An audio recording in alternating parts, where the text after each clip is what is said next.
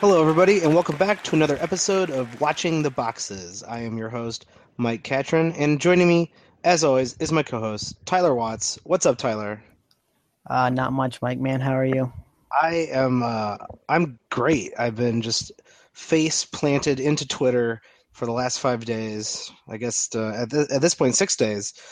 Things got crazy really quick with NBA free agency, and it was crazy even before that with all the trades. And now all those trades are official, and you have absolutely ridiculous contracts being signed from all ends of the spectrum. It's been great. There's a lot to cover. There's a lot to talk about. Oh, no doubt about that. The craziest article I found during the free agency period had nothing to do with the signing. It had to do with how much money Steph Curry was actually worth to the Warriors. Ooh, yeah. I think I actually read that it was or at least saw a bit of that, and it's probably the only thing I am on the side of LeBron James with is that LeBron tweeted out something like, "How much money does Steph Curry actually pull in?" I don't know why anybody's talking crap, and I'm like, "Yeah, you're absolutely right. I don't know. I don't know why there is a salary cap. I guess that would gut the small market teams, but." But aren't we The seeing small that market already? teams are already gutted. Yeah, I mean, like, I don't really think it changes anything in the sense that all the superstars are going to play together anyway. So what difference does it make? yeah, and they're not going to go play in Memphis. Sorry, Memphis. They're not going to go play in Charlotte. Sorry, Charlotte. They're just it's just not going to happen. And then you look at, and this is uh, pretty obvious. You look at New Orleans. What they did with Drew Holiday, they had to give Drew Holiday basically the max, right? Because Drew Holiday would have left, and so in order for him not to leave, they had to give him the max, which is the only way they think Anthony Davis or Boogie will stay is if they have a complete team there. And now they're going to pay this insane, um, basically salary, the penalty, the tax, um, when you're over the cap, because that multiplier was supposed to stop big teams from going over the cap by putting this like 2 times and then 3 times penalty after the repeater tax, right? But in fact, what that does is make it even harder for small market teams to even go over the tax, Yeah, oh, no doubt about under that. the tax. Yeah, And there's been a lot of talk about the Warriors and how much they're going to have to pay in the coming seasons in the tax but bill. And so it's what? just crazy money to think about, though, like how much that they actually make them pay now. I can't believe you slagged off Charlotte, though. They're one of my sleeper teams to make it to the second round of the Oh, Eastern Conference playoffs. I didn't say they don't have talent on that team. I'm saying uh, I'm guessing KD isn't moving to Charlotte. He's certainly not moving back to Oklahoma Have you City. have you been to Charlotte? Um, I have I have not been to Charlotte. I I've been might to move to Charlotte. Charleston, South Carolina. It's I might lovely. I might move to Charlotte. It's a nice place.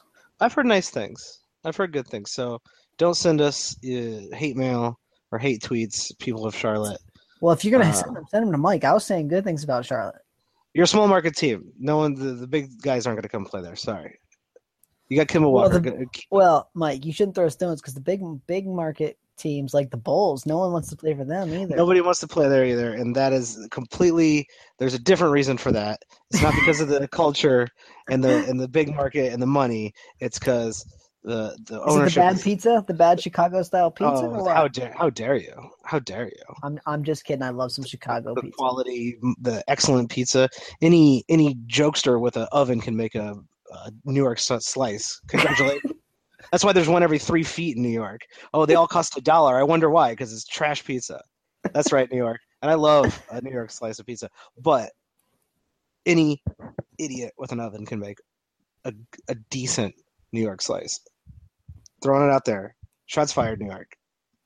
I'm tired of them coming after. You don't really hear Chicago people going, "Oh, screw New York slices." We go, "Oh yeah, yeah, we'll eat those. That's fine." But New York, they're scared. New York is like legitimately worried about Chicago style pizza. They're like, "Oh, it's not even pizza. It's a casserole." Get off my. Speaking of New York, those Knicks, man, they can't sign anyone either. This breaking news. Breaking news. Tim Hardaway Jr. 4 years, 71 million. Is this the worst contract of the offseason? To the Knicks. I I haven't seen one. I haven't seen a worse one yet. Is Joe Ingles worse? What was Joe Ingles like? 59 million. Yeah, for 4 years, 50, 59 or 50, Three. 52 might have been. Oof, that's bad. Um, I don't but even mind Joe Ingles. He's okay. I mean, Joe Ingles is a serviceable player. I would rather have Joe Ingles on my team than Tim Tim Hardaway Hardaway Jr. Jr., I think, Tim Hardaway Jr. in real basketball. 71 million dollars, 4 years. Sounds like he's got a 15% trade clause in here. I'm reading all sorts of stuff right now. Ingles 4 years, 52 million. So I what would is definitely rather have that contract. so I know we weren't going to get into the minutia of all the free agents. We're going to stick to the big ones, but let's quickly say what the hell's going on in New York. What does this mean for New York? That's starter money. So is Tim Hardaway Jr. a starter now? And I mean, they have no point guard other than Ntilikina, which that does not seem like a good thing to let a rookie fly wide open with no backup even really. I mean, unless we're going to play Tim Hardaway as a point guard. Yeah, Tim Hardaway's not a point guard. I hate to break it to the Knicks. I mean, wouldn't you rather pay Derrick Rose 71 million for 4 years? I wouldn't want to pay him that Derrick Rose that money, but I'd rather pay Derrick Rose The 71 only million. thing I can say in their defense, and that is, I guess they're hoping Tim Hardaway can still get better. Where, I mean, I think Derrick Rose is what he is at this point, right? I mean, like he's not getting any better. I think you're right. He's about maxed out on his potential, sadly, due to multiple injuries, but he's way more serviceable of an NBA player than Tim Hardaway is. Yeah, I mean, if Tim Hardaway gets a lot better, he might be what Derrick Rose is now. So I mean, I can't even think that could happen. it doesn't even make a lot. It doesn't make a He's lot of just not sense to even. me. I don't think he could ever get as Um, quick as Derrick Rose is now. I guess the only thing I can say is maybe the character had something to do with it. That could be why you let Rose leave your team. Yeah, that's what I mean. But I That's don't know why I why think you. Rose is I maybe still don't having know some why you. trouble finding some work. Yeah, I think he will find work. He is definitely um a point guard that should be playing in the NBA. But They, Tim they, Hardaway Jr. I I, mean, it's a I, ridiculous amount of money. I actually thought Rose was going to go to the Kings. I told you this a couple weeks ago off the Yeah, air. But the Kings made a better signing and got George Hill, which surprised me. But I thought they paid him a little too much money, but it's a solid signing for the Kings. yeah, I'm with you on that maybe. But they did what you should do with a young point guard, right? Give someone to start in front of him that can teach him how to play, can compete with him in training camp, and Yeah.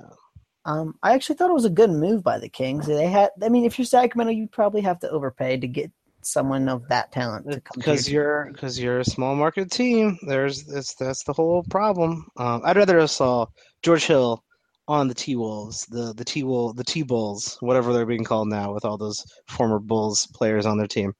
That is actually probably one of the biggest fantasy moves of the season. Let's get to the real meat of these off-season moves. And let's do our top five, most important or most significant standard league moves or off-season moves that affected the standard league values of all these players. That is the whole title of the segment. Is that it? That is the I that no, I'm still doing the title. That's what's amazing. Oh This is man, still the title right now. I can't even remember what it was, so I'm just gonna punt. Perfect. So like top five. What is your number one biggest, like most influential move of this offseason on next year's fantasy season? Well, I mean, I think it's got to be the Chris Paul trade. I mean, top 10 player moves to the city with another, maybe perhaps the best player in fantasy. So they're going to cannibalize each other. Plus, it completely changed the landscape of the Clippers offense and, I mean, pretty much their whole team for fantasy. I can't argue with that. I completely agree. You're talking about multiple top 10 players who are being affected by this draft.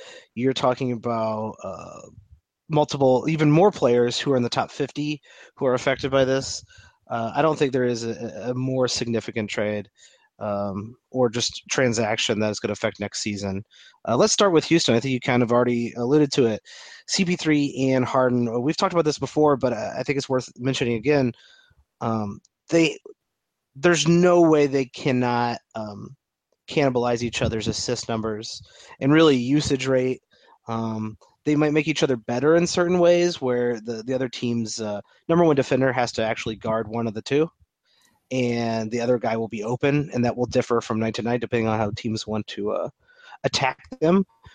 But do you think either Harden or CP3 can even get to the same level as they got to last year in fantasy? I'll agree. I mean, I think it probably maybe, and it's difficult to say this, right? Because they're both really efficient players, but it might up the efficiency of both of them. Sure. But it's going to drop the counting stats enough that it's not going to even out, and they're going to both go down. I actually think it probably puts Chris Paul into the second round, probably like late second round, maybe even. And we can talk about this in a later show because I think this could be a long debate. Is who do you take number one now? That is, I think, a pretty tough question. Because there's like 10 guys, right? And they all have kind of a running mate that's next to them that you go, well, that's a really, really good player who might also be in the top 10. And I mean, other than like Giannis, they all have someone who could also be a top 10 player next to him. So that's true. I think when you look at, and I'll just throw out there, Kevin Durant could probably still go number one, and you're okay. Kevin Durant was filthy amazing last year. He did have that about a month or so where he was out, which hurt his totals. But really, I don't see how he's not either the second best or the best player in the league next year. And that's what I mean. But what's crazy about it is it could be an opportunity where maybe you want to pick later on in the first round, in the sense that if you get the guy who actually turns out to be the number one player, and there's a lot of debate on who that could be, that could be a big boost to your team from a spot you don't really ever expect to get a boost from. Yeah, strangely, in the last maybe 3 seasons or so, having the number one or number two pick has been incredibly important and very correlated into you finishing in the top three in your league. That top, top 8 is kind of evening out between the two. I think you still have your front runners like Kevin Durant, like Anthony Davis, but because of the addition of Kevin Durant, Steph Curry went from fantasy god to another great player. You still have Kawhi up there. You still have Giannis, who's getting better and better. Towns now has Jimmy Butler on the team. Now Harden and CP3 are going to be eating each other up, and now Russell Westbrook and Paul George. It's an absolutely. I think this is the biggest change between one season and next that I can really remember in the last, at least in the last 8 years. Oh, I'm with you on that. So Houston's second best team in the West now? I think I still think you got to go with the Spurs.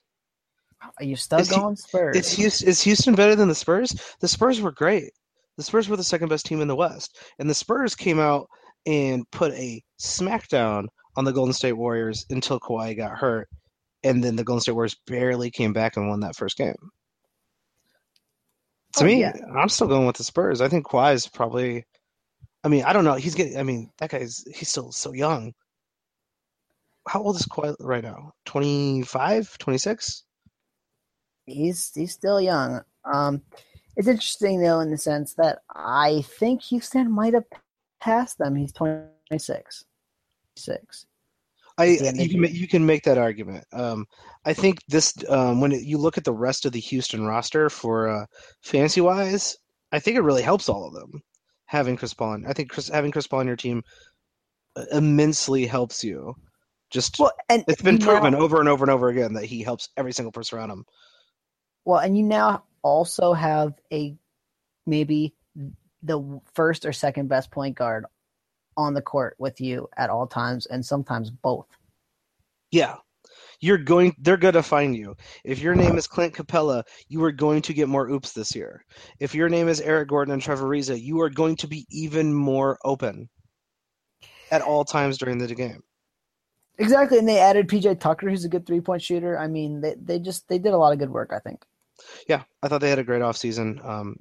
They definitely could make a run at Golden State. I think Golden State's still the favorites in that case. Uh, does this trade hurt anybody on Houston? Really, the guys that would have hurt left. So, I mean, does it hurt Eric Gordon a little bit? Does his playing time go down a little bit, or do you see him sliding into still 30 minutes a game, but kind of playing with both of those guys? I mean, I think that they're the kind of the three guards that they're going to play. I mean, I don't really see anyone else on the roster that I'm jumping up to give big minutes to that's a guard. I mean, I think PJ Tucker's more of a small forward. He might play a little bit of two. So I think Eric Gordon's probably relatively the same, and maybe gets a few more open looks and can up those percentages a little bit. Yeah, I think I agree. I don't dislike anyone else on this team who was standard league relevant last year. I think basically all the role players just naturally get a bump from Chris Paul. I don't know if I'm ready. I mean, I'll probably be wrong about this, but I'm willing to take Chris Paul at the end of the first round or the beginning of the second round because when you look at point guards, they're still few and far between. And Chris Paul, and I'm talking probably more roto leagues, especially 9-cat roto leagues. When you look at what Chris Paul does, what he does great, it's his efficiencies. He only turns the ball over 2.4 times a game. He should have the ball in his hands a little bit less now. His field goal and his free throw percentage are both incredibly good for a guard who at his usage rate. His steals are still elite level. He's still going to get pretty good assists. His assists are probably going to drop. But here's the thing: Chris Paul's a great shooter, and he could stand to shoot more threes. And I think his threes go up this year in D'Antoni's system, and that could help his ranking next year as well. I think he might drop out of that first round, but I'd take him at 12 and 13 because when you start looking at the rest of the point guards, there's a decent drop off right after him. Oh, I'm with you there, especially in a league that counts turnovers. He's always been great in leagues that count turnovers. So playing a 9-cat league with turnovers or I don't know, a 2-cat league with turnovers, it doesn't really matter as long as turnovers are one of the categories. I could see him kind of being the top 12 player there. I haven't really done most of my rankings yet. I've been waiting to kind of let the Far dust too settle. But early. Far too early for the rankings. if I was pegging him right now somewhere, I would guess in a head-to-head league without turnovers, he's probably somewhere around pick 15. Would you rather have, I'm just throwing out there, Isaiah Thomas or Chris Paul next year?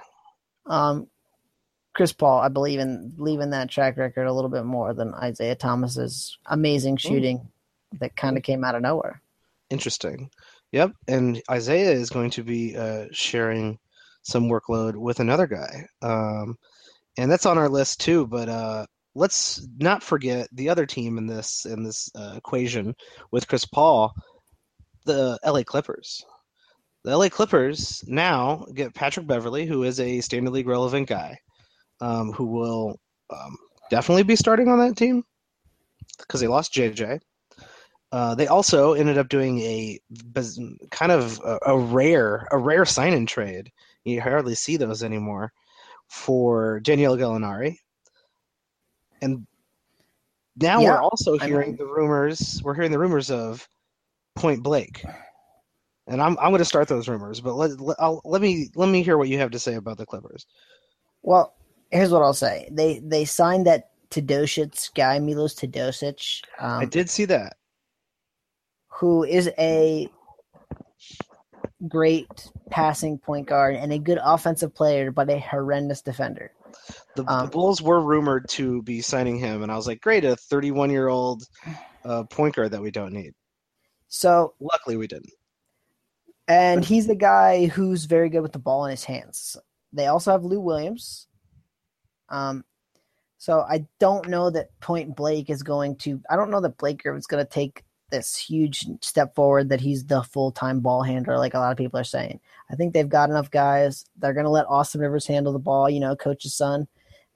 They're going to let Teodosic. They're going to let Lou Williams. They're going to let Pat Beverley. I think Blake is going to be what Blake has been, except for he might score a little bit more at the loss of some efficiencies because Chris Paul's gone, and no one feeds you like Chris Paul, like you said already. That's 100% true. I'm interested to see how this team develops, I guess. There's still a lot of questions here, like who's going to run point. But I'm going to jump on right now, at least at this point, without any other evidence. I'm jumping on the Point Blake bandwagon because I'm a sucker for Blake Griffin. I am every year, and every year he gets injured from some bizarre injury or punches someone in the face and breaks his hand, and he ruins my season.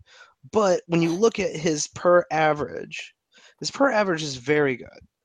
And at times during the season, he's a top 15 player at times during the season. Now, I understand you need to be it's hard, he's not going to be a top 15 player the entire season, but he has that type of potential. He's in a great assist forward, averaging almost 5 assists last year. And I think if you put the ball in his hands and you let him run in that point forward type of play, I don't know if Doc Rivers is capable of setting up a playbook around Point and Blake, but I would love to see him do it because in that brief stint when Chris Paul was out, um, what was it, 2 years ago, 3 years ago, Blake was just putting down triple doubles. And it was amazing to watch. He was doing LeBron-esque things. Now, LeBron somehow continued to get better from that point, and Blake somehow continued to just taper off due to tons of injuries. But you're still looking at a guy who, if his scoring is going up, he'd average 22 points last year. If he could ever shoot a three-pointer, he might average over a three-pointer a game. I don't think that's going to happen. I don't think he's going to suddenly start shooting three-pointers. But if his assist rate goes up, and he's scoring more. He's kind of a attractive guy to take in like what, the third round, fourth round. Um, yeah, if you could get him there. The problem is, I think people are going to buy into your narrative, and this guy is always a guy who has that name value, I guess is what you want to call it. I'm actually on the complete opposite side of the coin. If you asked me today who would be the biggest bust of the fantasy season, I would pick Blake Griffin. Wow. Because I think that people are going to push him up into that second round, going to make him a top 20, 25 pick again, like they always do, because, oh, he's Blake Griffin. Oh, he's so wonderful. And he's going to miss some time. He's going to get hurt. He's going to be good when he plays. But I think that with the no blocks and no steals and no three-pointers, it's just not the kind of guy I want in the second round. I'm interested. I'm gonna take a look right now. The average draft position for Blake Griffin last year, according to Yahoo, was 29. Told you, That's man. high. That's higher than I thought it would be. And another thing, I don't think you want him shooting more three-pointers. He is a bad three-point shooter. Yeah, he's not a good three-point shooter. I don't think they should have him take a step back. I think they should allow teams to have him shoot that mid-range jumper. Let Blake shoot that mid-range jumper. He's good at it, and hopefully teams let him have it. So I think Blake is better next year. I'm buying into the point forward. We'll see what happens with the rest of that team. Is there anyone else on that team, especially the new guys, that you're excited about, or anyone you're kind of staying away from just based on their moves? Gallinari's a guy I really could never get on board with, just in the sense that, I mean, he's another guy who always seems to have a little niggling injury, and just he's good for what he is, but his points and not a lot else, and that's just not the kind of guy I want. Yeah, he played 63 games last year, and that was the most he has played in the last 3 years. If you can ever get a healthy Danilo, he could be quite a steal, I think, because his average draft rank on Yahoo was 72. And on averages, he finished actually right behind Blake Griffin at 43. And if you can get someone like Danilo Gallinari in that new system where it does seem like he's going to play a very similar role, but you might see him. I don't know. You could see him maybe sliding into a stretch four at times. I'm not really sure what they're going to do with Daniela over in the LA Clipper land, but I know for a fact that they've been trying to get their hands on him for a while. So I'm just interested to see if Daniela takes a step up. You're right about that injury history that he has there. I would stay away from him based on the injury history for the most part. But if I'm looking at Danilo Gallinari sitting there in the seventh round, I'm probably going to take him. Yeah, and I mean it all depends on the league and what kind of team you built to that point, obviously. But the no blocks and no steals is always kind of a guy I try to push to the back burner a little bit. And the injuries, man, they just every year. And I mean, at some point, you just got to feel like it's not going to get any better, right? Yeah, you're It's going to probably be what right. it is. It's going to be 55 games if you're lucky. You're probably right about that. It is too bad. It does seem like Patrick Beverly will start on this team, so that will be he'll probably be same standard league relevancy, maybe a little more. Maybe you think maybe he'll get an extra minute or two, I actually perhaps. think that some of his stats may go down just in the sense that the Clippers are not going to play at that same frenetic pace that the Rockets played at. That's a very good point for all those Rockets guys once they leave that system, and that's actually a little bit more help for Chris Paul, I think, um, falling into the end of the first round. Yeah, no, I mean, and if you're going to go to an offense as any offensive player, especially one that's as good a 3-point shooter as Chris Paul, don't you want Mike D'Antoni's? I mean, Oh yeah, we can talk about the real basketball aspect of how D'Antoni never teaches any defense, and there were the stories when he coached the Lakers about how that when he was the Lakers coach, that one of the assistants ran the first defensive practice he'd ever been a part of in his life, and all that stuff. But I mean, he's a great offense, and they always produce stats, which is all that matters for fantasy, really. yeah, and that's what the people want. I love D'Antoni. I don't care what anybody says about him. Um, I think we've beaten the CP3 trade to death. I'm excited to see what the preseason brings for the Clippers, and actually, really for the Rockets. What is your number two most influential move of the offseason so far? Um, I think that it's got to be Paul George, doesn't it? Yeah, that's pretty huge, right? He went to Oklahoma City. He's going to play there for 1 year, and Oladipo. Well, I guess also Sabonis, but no one cares about that. But Oladipo, who was a pretty interesting fantasy player when he was on Orlando, is now on a team where he actually will probably get the ball in his hands the whole time.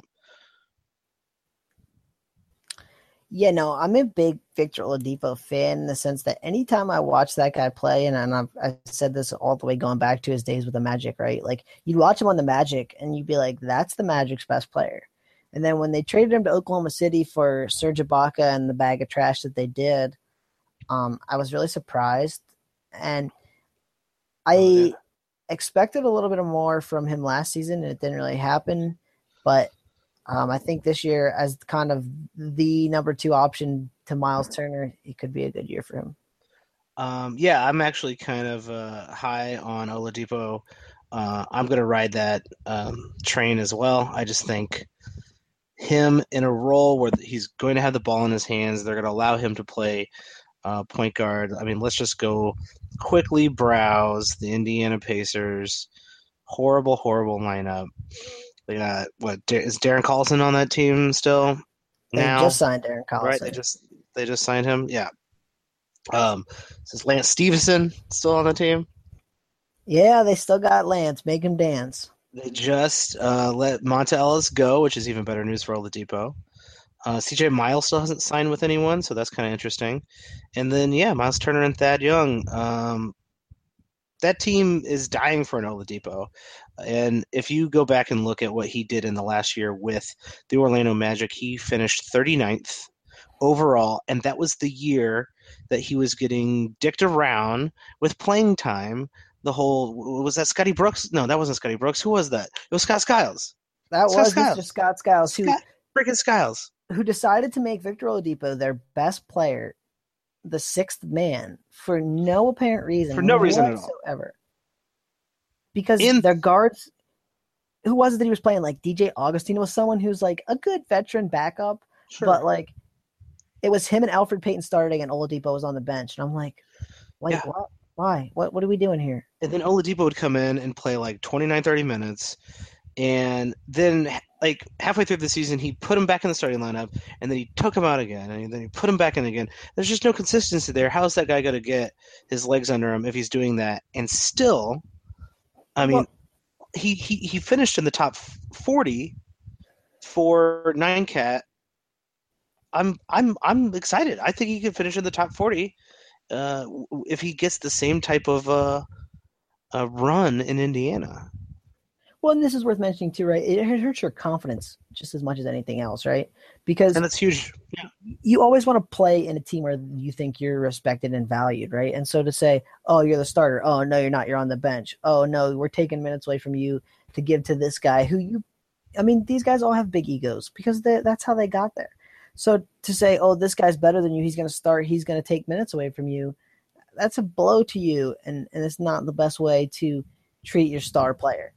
Um, I will say this, that between that year and last year, really the only thing that dropped for Oladipo were his assists, steals, and blocks. Um, and it was probably because Russell Westbrook was running around like a crazy person in Oklahoma City, getting his triple-double. And I think now that Oladipo is kind of going to be free to use the ball a little more and to play a bigger role in this Indiana team, I could easily see all those stats kind of going back up and Oladipo easily being kind of that top 50, top 40 player. Yeah, and it kind of goes to show you that like how thin the line is between 80th and 40th when, just a couple key stats end up slipping a little bit and suddenly you're in the bottom half of the league instead of the top half of the league. But there were, flashes right at the end of that last Orlando season where Oladipo was, I think ranked in the top 15, top 10 over the last month or so of the season. And granted, that's a small sample size, and the end of the season isn't really known for its hard-nosed basketball. But the potential is there. I still think Oladipo, at 25, has enough potential to crack his way back in the top 40 next year. I think he could be a nice steal of the draft unless he plays really well in preseason and ruins my sleeper pick for him.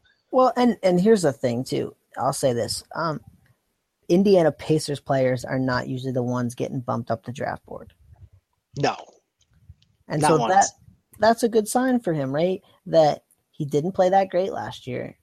He's on a smaller market team that's not going to get a ton of publicity, and he could really be a steal, especially if I mean, it all depends on what the big sites have him ranked at. But if the big sites rank him in the 5th, 6th, 7th round, that could be a Great. guy you could really grab and get some nice value out of. Yeah, absolutely. And you really hope that he stays under the radar. A lot of those types of guys, and anyone who drafted him last year is probably like, screw that guy. That guy ruined my season. I thought he would be at least top half, and he was terrible because of Westbrook. Speaking of Westbrook, he now has a legit superstar on his team with Paul George.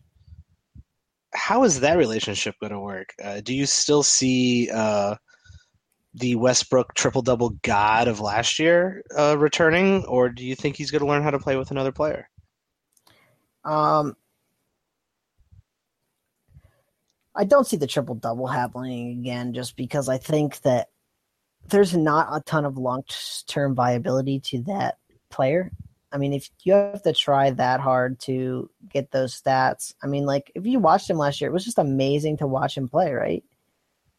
It was you can't miss television. It was can't miss television, and I understand a lot of people went out of their way. Tons of people went out of their way to talk about how triple doubles are arbitrary and how the double digit number thing doesn't mean anything.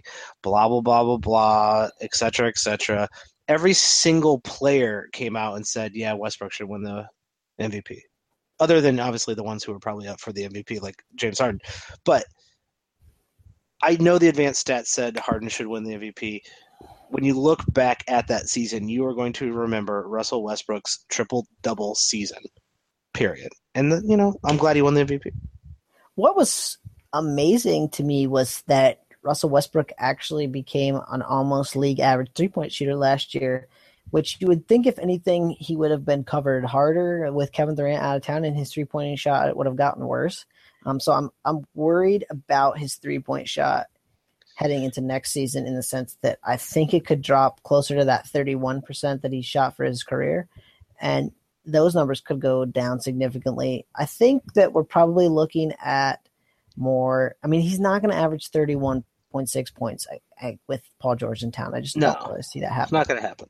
I think his assists are going to probably fall more in the 8.5 to 9 range with Paul George in town, because Paul George is a guy who likes to handle the ball too. I think the rebounds probably go back down to like 7.5, 8, where they were before with Kevin Durant in town. And so you're looking at some big drop-offs for Westbrook, I think. Do you think a safe, marker of what he could look like is what he looked like with Kevin Durant? Kevin Durant and Paul George, kind of similar players, like to play around the perimeter, like to have the ball in their hand. Obviously, Durant much more fluid and bigger and more exciting than Paul George, but Paul George is no slouch himself. I think the year you want to look at is 2014, 2015. I think that he'll average a little bit more than the 23 points he consistently averaged with Kevin Durant, just in the sense that I think he's the alpha man now, right? He's taken the step forward. He's done it. But the 2014, 2015 numbers are kind of where I figure he leans out, about like 7.3 rebounds, 8.6 assists, 28.1 points. And the steals, I could see them being more like 1.6, 1.7 instead of 2.1. I think that's super fair. He maybe even could see a little bit better if someone says, "Hey, Russ, stop shooting threes as much because you're a bad 3-point shooter." And now you have Paul George sitting there on the wing. Someone's actually guarding him now. You get more room in the lane. Go to the lane like a maniac because it's what you're great at. Just keep doing it. Maybe his field goal percentage goes up. Maybe his scoring doesn't dip as much as we think it does. I still agree with you that it's going to dip a little bit. Those 14-50 numbers look pretty safe when you're trying to compare what he actually could do this year. Those are still top 10 numbers. Yeah, yes, but are they number one numbers? And that's where we get back to that point where, like, the two guys who were number one last year and then like a lot of head-to-head leagues were Harden and Westbrook. And True. Obviously, if you counted turnovers, Westbrook is a huge negative in that category, so he probably wasn't number one in a turnovers league. But I mean, there's some validity to the fact with that maybe Kevin Durant is the number one player next year, just because I think there's safety in Kevin Durant's numbers. Whereas Westbrook and Harden, we think they're going to take a dip. We're not sure, obviously. And a lot of things can change that. But there's safety against some risk there. And in the first round, I'm a big proponent of just grabbing someone safe that you know is going to be probably a top 10 player at the end of the season. So you're in a head-to-head league, you're punting turnovers, or you don't play turnovers because you're scared of turnovers and you're scared to play with 9 categories. And last year, obviously, Harden, Westbrook, number 1, number 2. Next year, probably not 1 and 2, but which one of those guys would you rather have? James Harden, I think, just in the sense that I think Chris Paul makes everybody better. And making James Harden better in real life is a scary thought. I agree. I don't know if Harden would. I think Harden will be better in real life because of Chris Paul. I don't know if Harden's going to be better fantasy-wise because of Chris Paul, because a lot of that usage rate came from the fact that he was just running pick and rolls, James Harden, every single play over and over and over and over again. I don't know. I could see Westbrook still having a pretty good year next year with Paul George. I don't see him giving Paul George the ball to run half the plays during the game, or even as many plays as KD was running during the game. That will be an interesting dynamic between those two guys. I think I would go Westbrook. And there's some validity to that. I think, though, and why I guess I chose James Harden over him is I think Harden's percentages could even go up a little bit. And I mean, Westbrook's never going to be a real super efficient guy. I don't think. I think that, Those percentages are never going up. and so I mean, the percentages are give you a nice little boost. If Harden can get like the 8 rebounds he got last season, I think that I don't know that Westbrook's going to get. I mean, Westbrook's going to be right in there, right? I mean, you take the assists. I think they could be pretty similar in assists, pretty similar in steals. I think Harden's going to get more blocks. The points could be pretty similar. So, I mean, the efficiency could give it to Harden. All right. Well, let's go on to the third most influential offseason move for fantasy basketball. Who do you have on this as number three? Um, well, it depends. Now, Boston picked Gordon Hayward over Jimmy Butler. So should it be Gordon Hayward or should it be Jimmy Butler? I think Jimmy Butler is a much better fantasy player, but I mean, we could. So this is the most influential fantasy season. My number three is Jimmy Butler. And Our I one and would. two are the same, but my number three is Jimmy Butler. I think that makes a huge difference on Minnesota, and there are a lot of fantasy relevant people in Minnesota. Oh yeah, Minnesota did a great job of overhauling that roster to be really interesting and really different. I still can't believe Boston picked Gordon Hayward over Jimmy Butler though. Or Paul I George. guess I that mean, was I understand Paul George might have been a rental, right?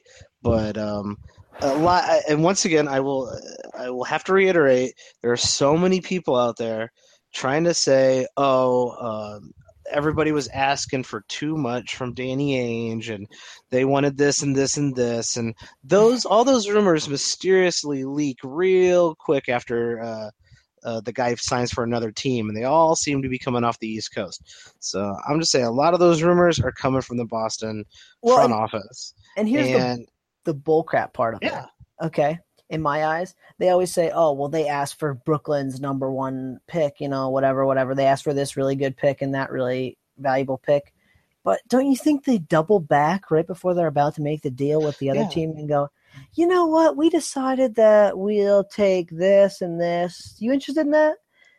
Like, There's a I hundred get that. percent. There's 100% chance that Chicago called Boston and said, "All right, we wanted this, this, and this, and this. Give us this and this. It's less. That's what we want." And Boston said, "Oh, sorry, Terry Rozier is non-negotiable. You cannot have Terry Rozier. He is the next superstar of this team." And it's Cody Zeller. Even we're hesitant. We'll do it.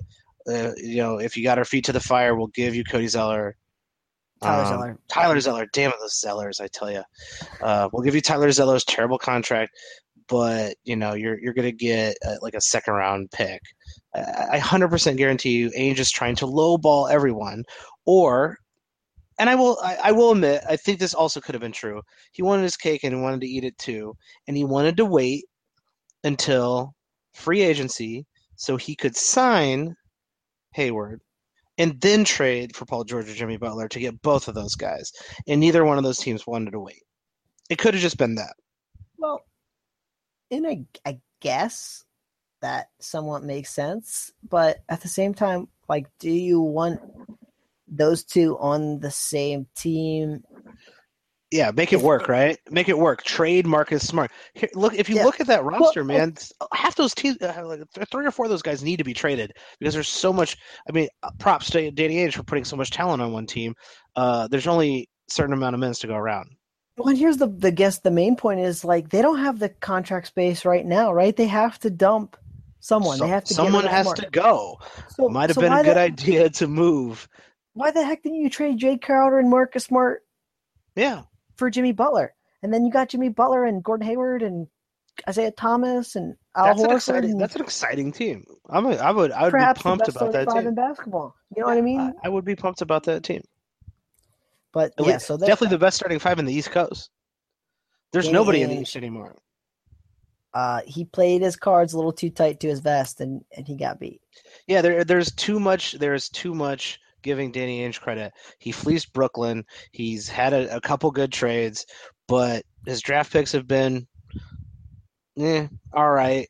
And he's made himself into a perfect situation where he made a really good signing with Isaiah, and he's ready to build for the future. Is Tatum is probably going to be really good. Jaylen Brown is probably going to be really good, but he could have had a team that goes up against the Cavs, and it's not, and the East is worse. And perhaps this is his So strategy, right? He sees the Warriors and he sees that they're that much better than everybody else. So maybe he thinks he can't knock them off today, but he can be the team that takes over getting old and start slipping a little bit. Perhaps you could be right about that. We are talking about Boston, so let's just go right into it. Um, Gordon Hayward signing over there. They got too many people on this team. Like we just said, they got a lot of good young guys. They got a lot of bodies to throw around. What is the biggest difference on this team with Gordon Hayward getting stuck into the starting lineup? Number one option, Isaiah Thomas or Gordon Hayward. You Is- got to make a shot. There's 10 seconds left. Who are you giving the ball to? Isaiah. Yeah, Guys, giving it to guys, hey, giving it to Gordon Hayward. I mean, did you see Isaiah Thomas in the fourth quarter last year? They named the damn quarter after him. I'm giving it to Isaiah. The guy, now, here's a real interesting question. When is Isaiah due back from that hip injury? I heard that he's not going to have surgery, that he's just going to try to rehab it, which that alone is scary, right? Because I don't like that.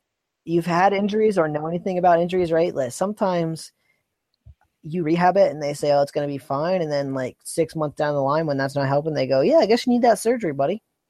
Yeah, that happens to regular people walking around at their office and sitting in their cubicle. Not, you know what I mean? You're rehabbing it, and then you're going to go out and sprint and jump and get knocked over because you're 5'9" and do that every single night.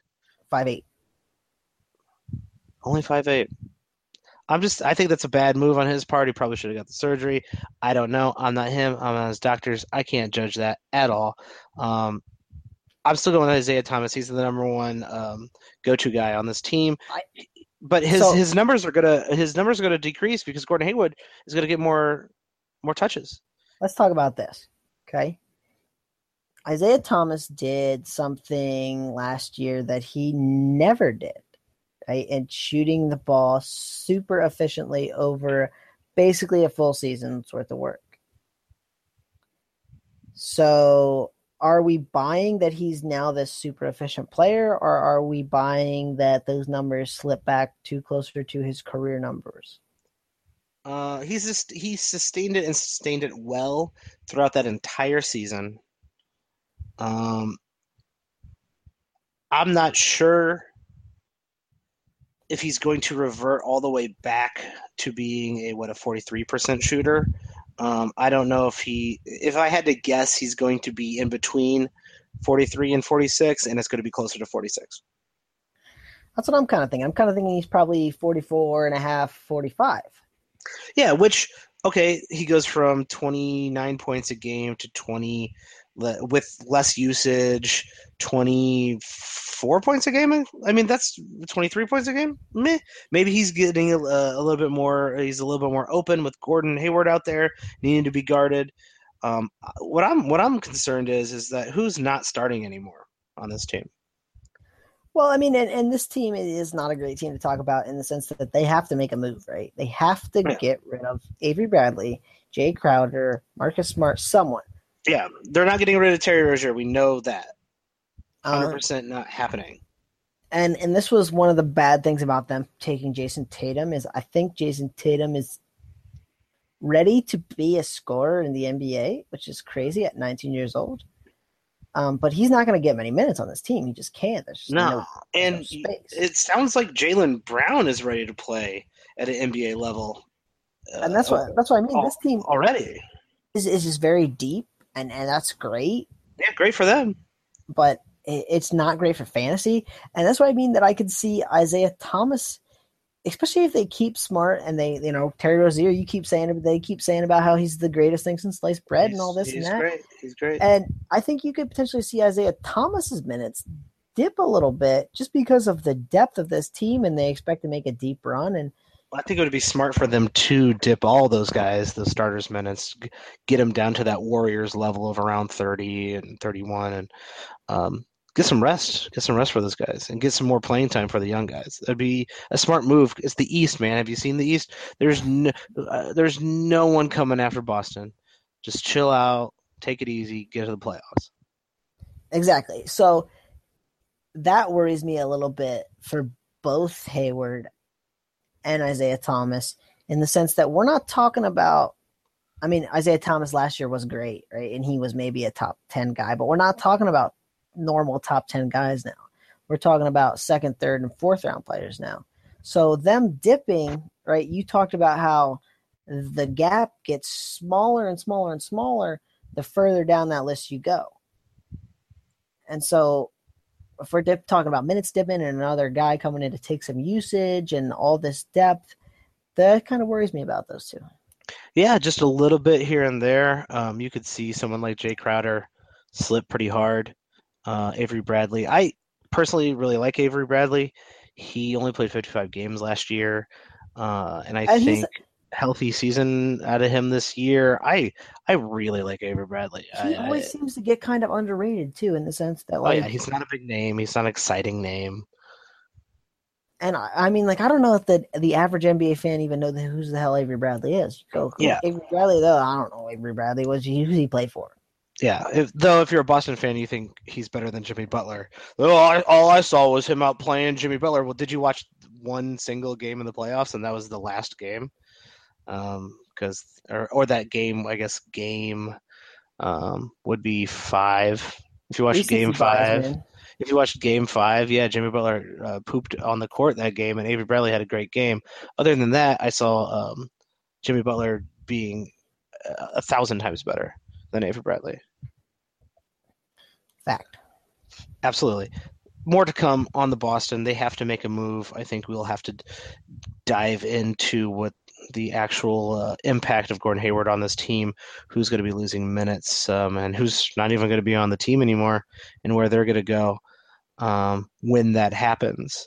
And speaking of Jimmy Butler, it is time for me to pretend that Jimmy Butler is still on the Bulls and that Thibodeau is still the coach, and somehow we traded for Karl Anthony Towns and Andrew Wiggin, and we got a great team, and I'm very excited about this year. What do you think about Jimmy Butler now on the Chicago Timberwolves? um, I really like the Timberwolves roster. I think Teague was a good addition in the sense that Rubio may be a better player, but Teague kind of fits this roster a little bit better because he's a much better shooter, and that's really what they needed. From the last time we talked, we said they didn't have much floor spacing, and I think Jeff Teague can shoot a three-pointer with some efficiency. And I really like this team. I'm not really certain what it does to Butler and Wiggins and Towns. I think Wiggins might be the biggest loser here in the sense that Wiggins is mostly a points guy and not a lot else, and those points are probably going to go down with Jimmy Butler in the fold. But I think Jimmy Butler is going to do what Jimmy Butler things, and I think Karl Anthony Towns is going to do Karl Anthony Towns things, and so someone else has to take the back seat, and I think it's going to be Wiggins. Yeah, that's a pretty good point. Karl Anthony Towns, I don't think gets affected by any of this. In fact, he might be a little bit better playing along Jimmy. Jimmy pick and roll with Karl Anthony Towns scares the crap out of me. Because Karl Anthony Towns could just pop out to the 3-point line, and he's the 3-point threat on this team, which is wild. He's probably the biggest 3-point threat. No doubt. Here's yeah. a question for you. As a longtime Thibodeau Bulls man, you know what I mean. You witnessed a lot more of those games than I did, probably. Considering you've probably seen all of them. I've seen a lot. Do they slow the pace down like they did in Chicago? And does that hurt everybody a little bit too? Well, I don't have the pace numbers in front of me for last year, so let's pull those up. Thibodeau's going to want to push the ball through Jimmy Butler. I almost guarantee it, right? Well, the narrative, and the narrative sometimes is wrong. So I don't necessarily, want to make myself look dumb here. I won't speak to it. I think you can speak to it a lot better because you saw a lot more of the games. The narrative was that they were kind of the Memphis style, right? The grit and grind, that they slowed things down and played really good defense, and that's how they beat teams, and that was how they made their runs in the playoffs. I don't know that that was actually the case in some of the games that I saw. Yeah, it really depended on the opponent. I thought I feel like the Thibodeau style was this just relentless defense that forced teams to go basically into the get a shot up in the last 3 to 4 seconds of the shot clock, and that slowed the game down. And with the Bulls, with Derrick Rose and Butler, they did run a lot of action that took up the 24-second clock. So I think it was a just due to the system that Thibodeau was running. I'm not terribly sure Thibodeau is running that exact same system in Well, he didn't have Minneapolis. Carl Towns, right? I mean that's obvious. He didn't have that. True, he had What? fourth in MVP voting Joakim Noah. Just putting that out there. But different type of player in the sense that Oh, Towns is a much completely. better shooter, right? I mean, Completely, and I happened to witness a Milwaukee Bucks Minnesota Timberwolves game last year, which was probably one of the most exciting games I've ever seen with two 7-foot players just going at each other the whole time. And Thibodeau runs action for Karl Anthony Towns to basically run screens like he's Kyle Korver and pop out to the 3-point line and shoot threes, and those are good plays. Thibodeau has adjusted, and I think that sabbatical did him a lot of good because I don't think he is trying to wear those guys down into and mold them into just depressed human beings like he did the Chicago Bulls. Which also I think goes to show that why his defense in that on that team isn't as good as it could be. I'm looking at the pace right now. Chicago and Minnesota last year basically close to tied in pace in the bottom. Chicago was 20th and Minnesota was 22nd. So their pace is going to be low, but I don't think that affects Jimmy Butler directly. Or really any of these guys directly. I think you're going to see what you see is what you get out of them. What I'm wondering is, does Thibodeau continue to ride guys like Towns, Butler, Wiggins for 37 minutes a game like he always does? he's got a bench now, which is a nice thing. Yes. And something he's not always had, especially, I mean, last year at Minnesota, I mean, some of those guys coming off that bench were not great. Well, even when he's had a bench, he often doesn't use them. And that's it. He does fall in love with playing his starters. I'll agree with that. And it's hard not to play a 21-year-old Karl Towns who could be so much better still and is an already literally amazing player. I understand things like that, but I don't know that a Leopard changes his spots, so he's probably going to play everyone big minutes. Do you think Jimmy Butler is better on this team than he was in Chicago simply because there is actually going to be some actual competent players around him, and also there is going to be some shooting around him? Better Fantasy wise. see, probably not, just in the sense that Wiggins is going to score a little bit. Like, I think that he's going to scoring average is going to drop a little bit. He might be more efficient, which is always good. But I don't know that he gets any better. I think he's relatively the same, to be honest with you. I mean, I think he's the same. Yeah, I think an adjustment here, an adjustment there. Maybe points go down, efficiencies go up. Maybe he even gets a little bit more assists where they would play an interesting two-guard system with Teague. I don't know. I don't know how they're going to run that backcourt, but I would draft him right around where I drafted him last year, which would be at the end of the first round. I'm with you there. And he's a guy who could probably might be a little bit of a steal in the sense that I think people are going to get a little bit worried. Oh, he's playing with Towns, he's playing with Wiggins. He might drop into the late second round, and if you had that early first round pick and on the way back, you might get a steal. Yeah, I'm staying away from Wiggins. I think I like your thought process in that he's a scorer, and that's about all he does well. He really hasn't learned how to do the rest of the things that are needed to be done. He hasn't developed that full 3-point shot that maybe he does this year. Who knows? But I Well, doubt it. I doubt he's just going to start draining threes left and right. But he needs to. But I doubt he does. here's a crazy thought. Maybe Jimmy Butler can give him some tutelage. I mean, Jimmy Butler was kind of a late-ish bloomer, right? I mean, True. I think it couldn't. Jimmy Butler's going to help all the guys on this team. but I think Jimmy Butler is just that amazing of a player, and I think he learned a lot. He learned a lot of dirty little tricks from Dwayne Wade last year. You could see it watching those games. All of a sudden, Jimmy Butler's going to line more, and he was getting a lot more fouls called, and you could see that Wade was teaching him how to do that. and that's what I mean. So if he can make Wiggins a better or even the best Andrew Wiggins, that's a scary thought. But I don't love him for fantasy just because, like, I mean, the points are his bread and butter, and with the Jimmy Yeah, Butler I don't like mentality. him for fantasy just in general. Jeff Teague, where do you think him moving to Minnesota is actually going to hurt his overall value?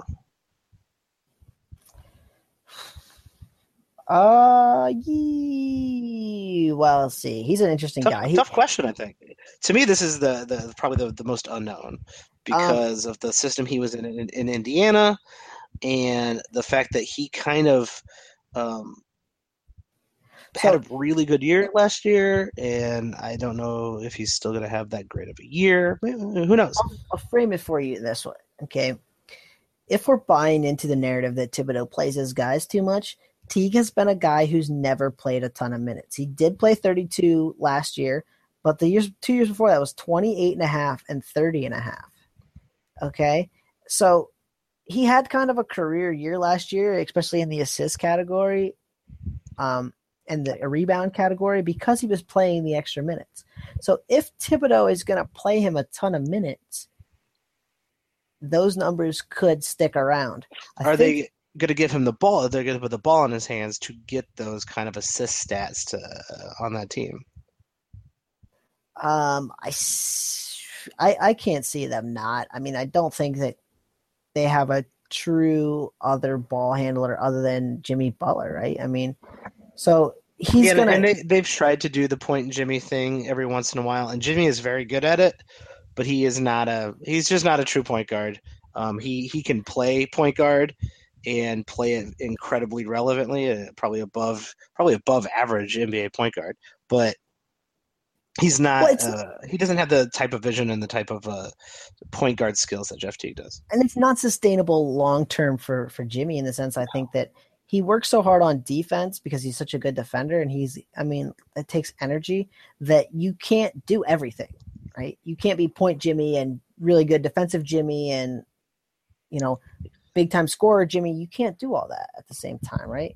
There's only so much energy. Russell Westbrook's the only person I've seen be able to sustain that, and that was only because he took the defensive part off somewhat. Yeah, and Westbrook's an absolute cyborg maniac. Jimmy, you could tell. You could tell by the end of the season. You could tell in the playoffs, playing both sides of the court like that and basically carrying the Bulls. And the Bulls, I think I saw someone is trying on fan side is trying to invent a spacing metric. I think I saw that today. And based on his spacing metric, with had to do with a lot of different variables, and some of them are better than others. But the Bulls were starting lineup was second to last with like a 3.3% spacing rating, I guess is what it was called. And on this team, it looks like it would be at least significantly higher, but not in the top half, because you do have to look at the fact that some of those guys are not great 3-point shooters, but they're much, much better 3-point shooters than the Chicago Bulls had with really any lineup.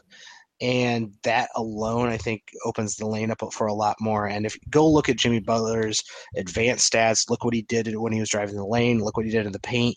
He's elite. He is LeBron discussion elite when it comes to getting into the paint, getting the basket, getting buckets. That's his job. That's why he's Jimmy G Buckets. Yeah, I mean he's amazing. Circling back to your actual question about Jeff Teague, I think you can see some more 3-pointers out of him because he is going to spot up a little bit more, and I think he's a decent spot up shooter. The rebounds probably fall somewhere in the 2.5 to 3 range. I could see the assists tick down to like 6, 6.5, all depending on the minutes. What you really want to see is if he gets the minutes, can he get that steals up to like closer to 1.5? If he can do that and he can get like the half a block in the more minutes or 0.4 blocks, it's going to keep his value high. The biggest question to me for him is going to be, are people going to value him at the career season he had last year as far as assist numbers and rebounds, or are they going to value him at what he's been for most of his career? If they value him at what he's been most of his career, he could be a little bit of a steal. If they value him at his career season last year, he could be a little bit too highly valued. Yep.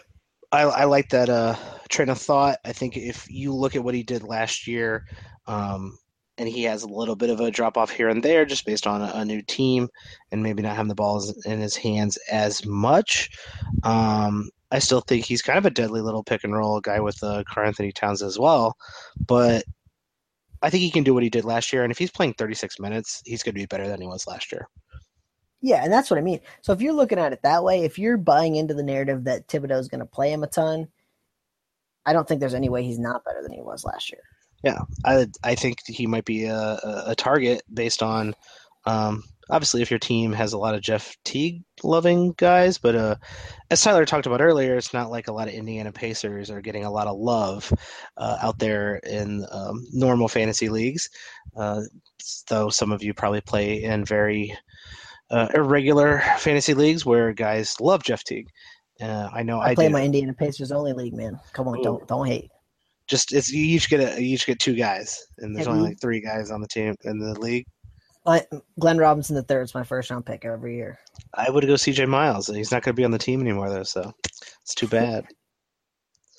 So we're down to number 5, and I think number 5 could go a bunch of different ways.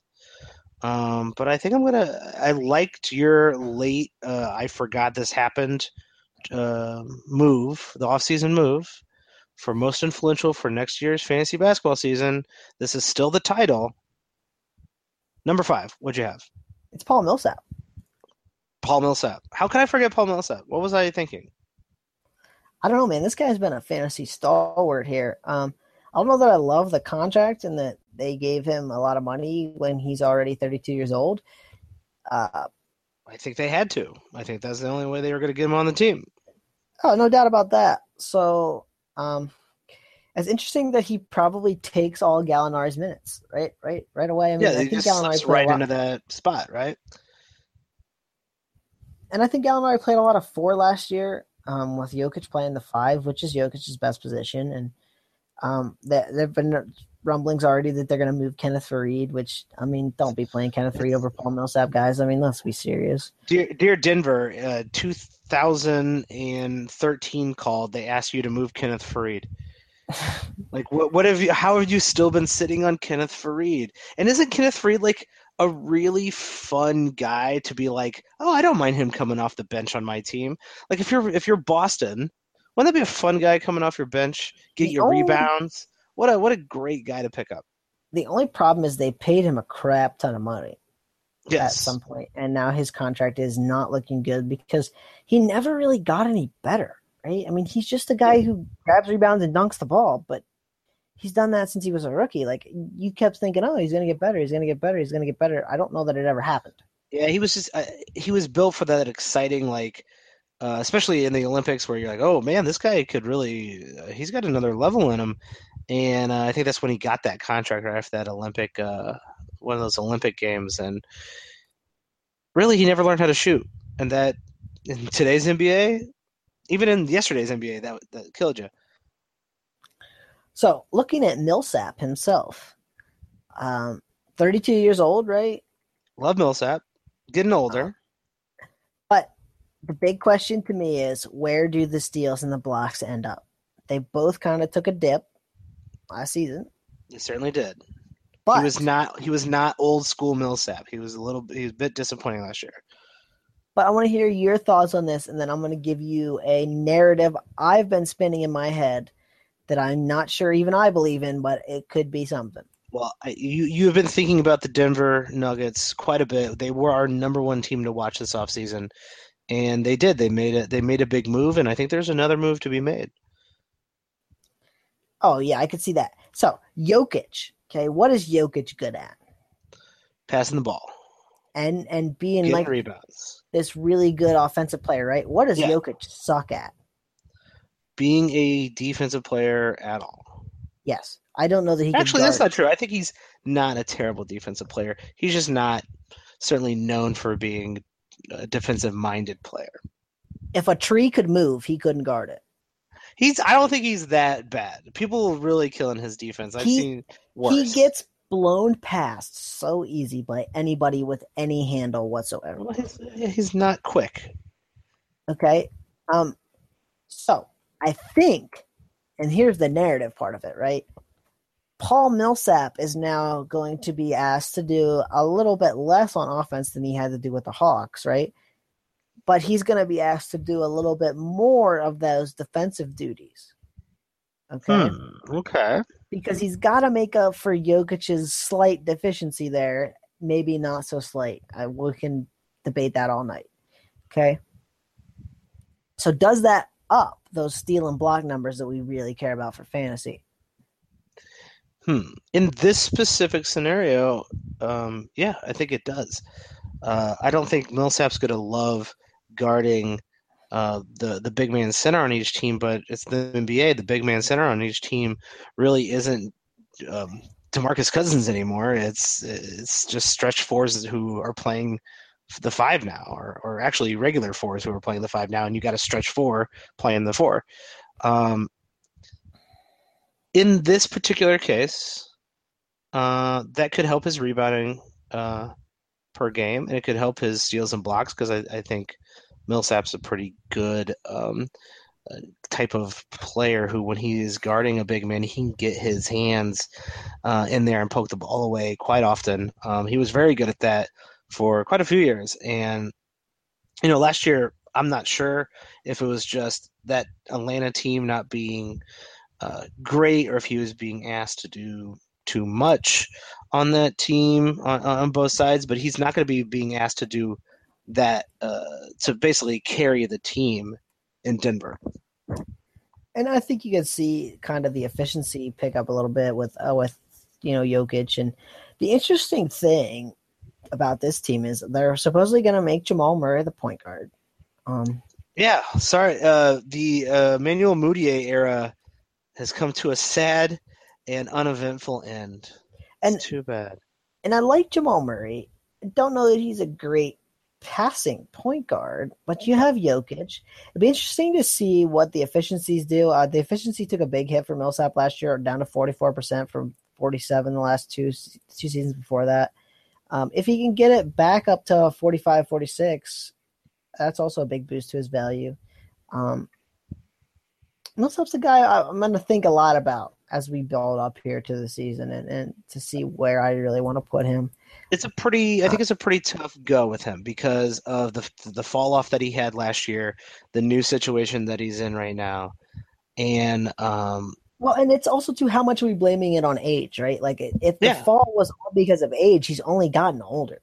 yeah, So the fall could be precipitous. So he's kind of a high risk guy, especially if you're going to take him in the second, third, fourth round, which I would think that's probably where he falls somewhere in there. I mean, he was the second round pick for how many years there?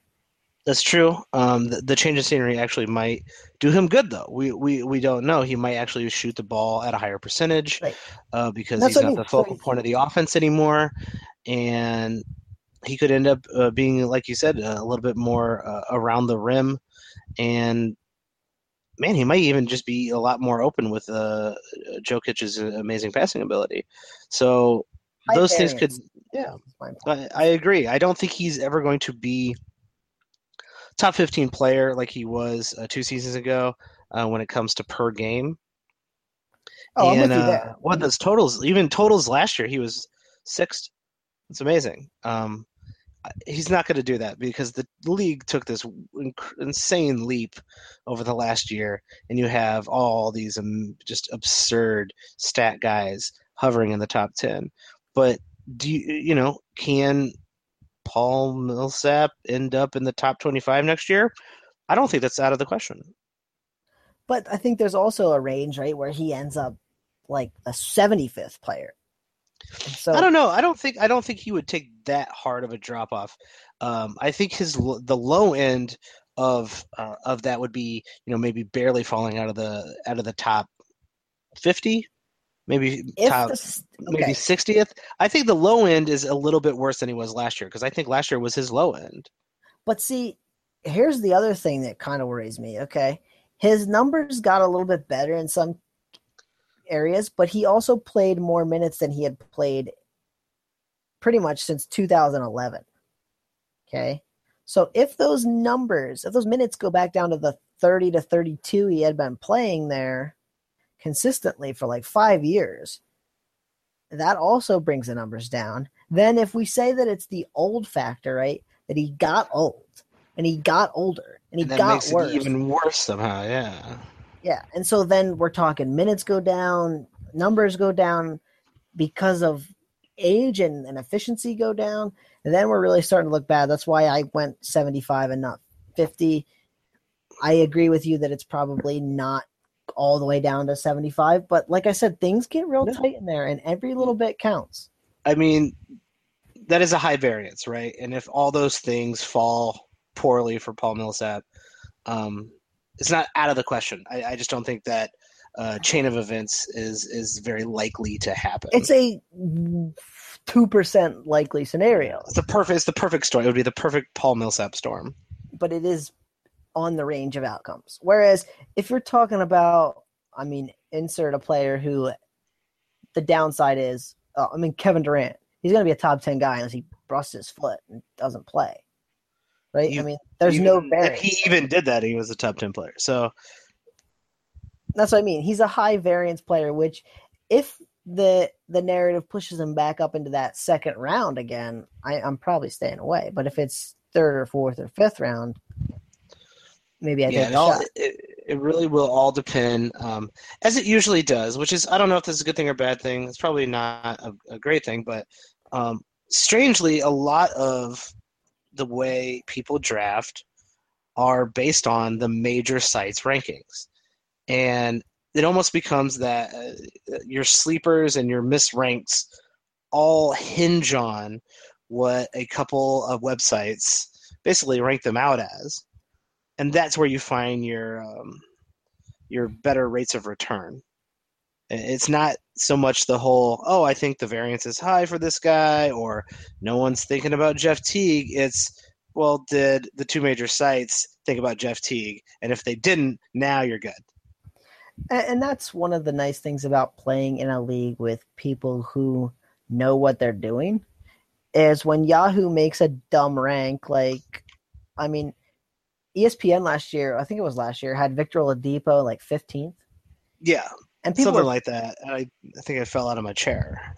I and that's what I saw. mean. And people were picking him in the first and second round, or, if it's a deeper league, that's a first round pick in a 16 team league, which is just insanity, right? Yeah, which Especially, which like I said, if you picked Oladipo last year, you probably hate that guy.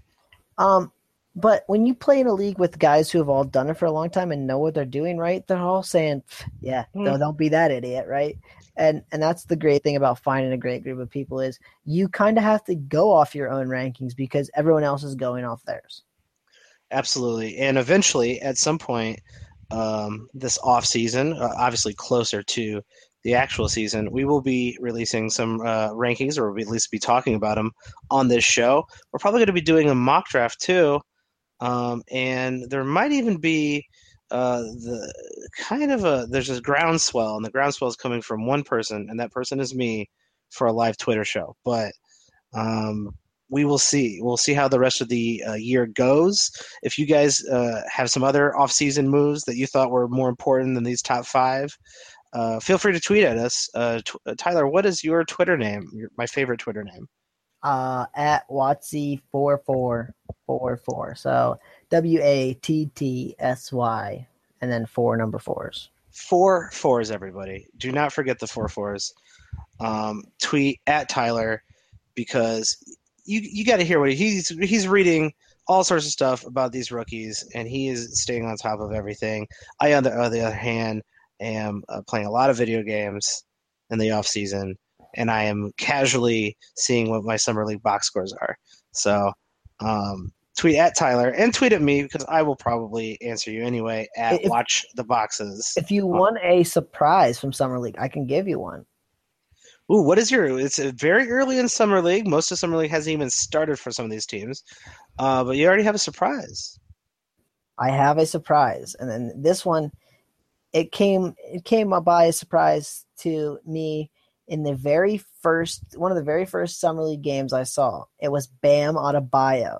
Oh, Okay, I thought the Heat were dumb taking this guy at number 14, the very last pick of the lottery, but it turns out this guy has a lot more to his game than he showed at Kentucky.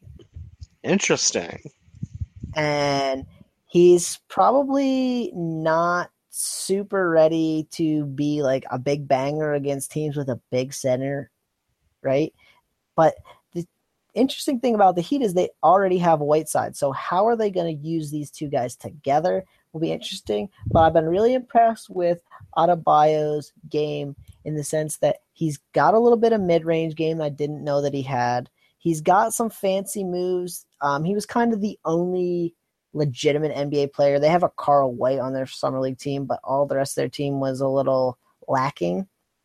And I was just really impressed with the way he played, some of the skills that he showed. And if I'm in a Dynasty League rookie draft, those rankings I gave last time, I've moved Adebayo up a little bit. Ooh, interesting. I think you might have to. I've heard nice things about him, at least in passing, but I have not seen him play yet. If anyone could figure that out, it's probably Spoelstra, right? And that team isn't chock full of superstars. There might be some playing time for him around there. Maybe a Thon Maker-esque role on Miami next year, which is a small role, but it's a role. And I don't know. I mean, I just think this guy could grow and blossom into something. So there's another guy to think about. That's good to hear. I checking some of the box scores. I'm interested to see how Donovan Mitchell's going to be doing this year. I'm very interested in what he's going to be doing. I'm not saying So I'm if super impressed by him, but I'm just very interested. He looks good. Donovan Mitchell is a guy I really liked. If you were going back to my rankings from last time, I think I moved Adebayo just behind Donovan Mitchell at 14. So if you're keeping track, Adebayo, they picked him right. He was number 14. I could even see moving him ahead of guys like Mitchell, Collins, Markkanen, Monk. No, probably not Monk, but Markkanen, I could see him moving ahead of them and being as high as number 11. Man, you were high on the Bam man. Um, I'm excited. I'm excited to see some real basketball. I'm excited to see summer league basketball. The Bulls are I'm excited to see defending their championship. No big deal. the rest of the teams, right? I mean, with Orlando, you get kind of some fatigue of just seeing like the same guys Same and the same three, guys, and four same, teams. Yeah. and so I'm excited to see the rest. I'm excited to see Lonzo Ball against some better competition. Those guys play tomorrow against the Clippers, which I don't know if the Clippers are going to have a ton on their summer league team. They usually don't, but I'm excited to see the Lakers. Ingram's playing, Ball's playing. So that's kind of a game I'm looking forward to tomorrow. That'll be fun too. That's like most of their starters are on that summer league team, pretty much. Yeah, they're probably going to give the Clippers a smackdown because I can't imagine the Clippers. They're going to have like Jawan Evans and not a ton else. Oh no, it's going to be murder. I'm anxious to see how Brandon Ingram is improving and what his minutes are going to be this year as well. The Lakers are an interesting team to me all of a sudden when it comes to fantasy wise, but we will get into some of the summer league breakdown, and we'll probably go through because there's I don't know what, like 40 other moves from teams over the last week, and I guarantee you there'll be a few more by the time we record another one of these. So we'll break those down. We'll go into the minutia of some of these minor moves and some of the deeper league relevant players that people might be more interested in than the obvious Chris Pauls and James Hardens. So Tyler, do you got anything else? You got anything to plug? No, if you're interested in the Sacramento Kings, I did their depth chart just yesterday. You can check that out. Their projected depth chart for opening night, all the way down to the last player they had on their roster, which was 14 at the time. And then they signed Vince Carter. Luckily, I don't think Vince is going to play a super ton, so I think it's still pretty relevant. So you can check that out. I secretly like that Vince Carter signing. Um, that guy's a good veteran. It's good to have him. It'll be good to have him around. Go check that out. Oh no, and Vince Carter has actually been quietly pretty productive the last couple years in the limited minutes that he's played, which He hasn't been bad. It could make the I don't know if Kings a that's little bit more surprising or not. relevant. I'm surprised when you say his age, but when I watch him play, I'm like, oh yeah, he's still Vince Carter. I mean, he's old and he's a little slow, but he's not Well, and being shamed off the court like Paul Pierce was. and the fact that he adapted his game from that super athletic, high flyer, crazy dunks, all that, to what he is today is just a huge testament to a great player. Oh yeah, kids, go watch some of those old Vince Carter highlights out there. They will entertain you for hours. And go watch Tracy McGrady highlights too. Those are always fun. That guy was amazing. So yeah. Anything else you got out there? Nothing coming up in the holster, I guess. I am going to be writing about the Lakers Summer League for hashtag basketball, I think. So Ooh. that's something to look forward to. We just talked about how interesting of a team they are, so I'm excited to take a look and get some writing done on that. Excellent. Yeah, go out to hashtag basketball. They do sponsor this podcast. It sounds like they might be sponsoring a handful of other podcasts that are coming up, and I might have to reduce the amount of Bulls rants on this podcast and add them to the hashtag Bulls podcast that might or might not be coming up here in the next few months. So we'll look out for that from me. And I'm supposed to be writing something about that Bulls offseason, but I'm still so traumatized by what happened with Jimmy Butler. I haven't been able to articulate my thoughts without writing a ton of curse words and putting Reinsdorf at the end of those curse words, or Hey, I have Garpax, to edit or that Fred piece. Hoiberg. Keep it Yeah, on under your hat. I got to edit good luck. that Yeah, piece. so I haven't sent it in. I don't want you to have to spend all night deleting all the F bombs out of that one. So I'm doing that for you. All right, sounds great. I'm excited to read it.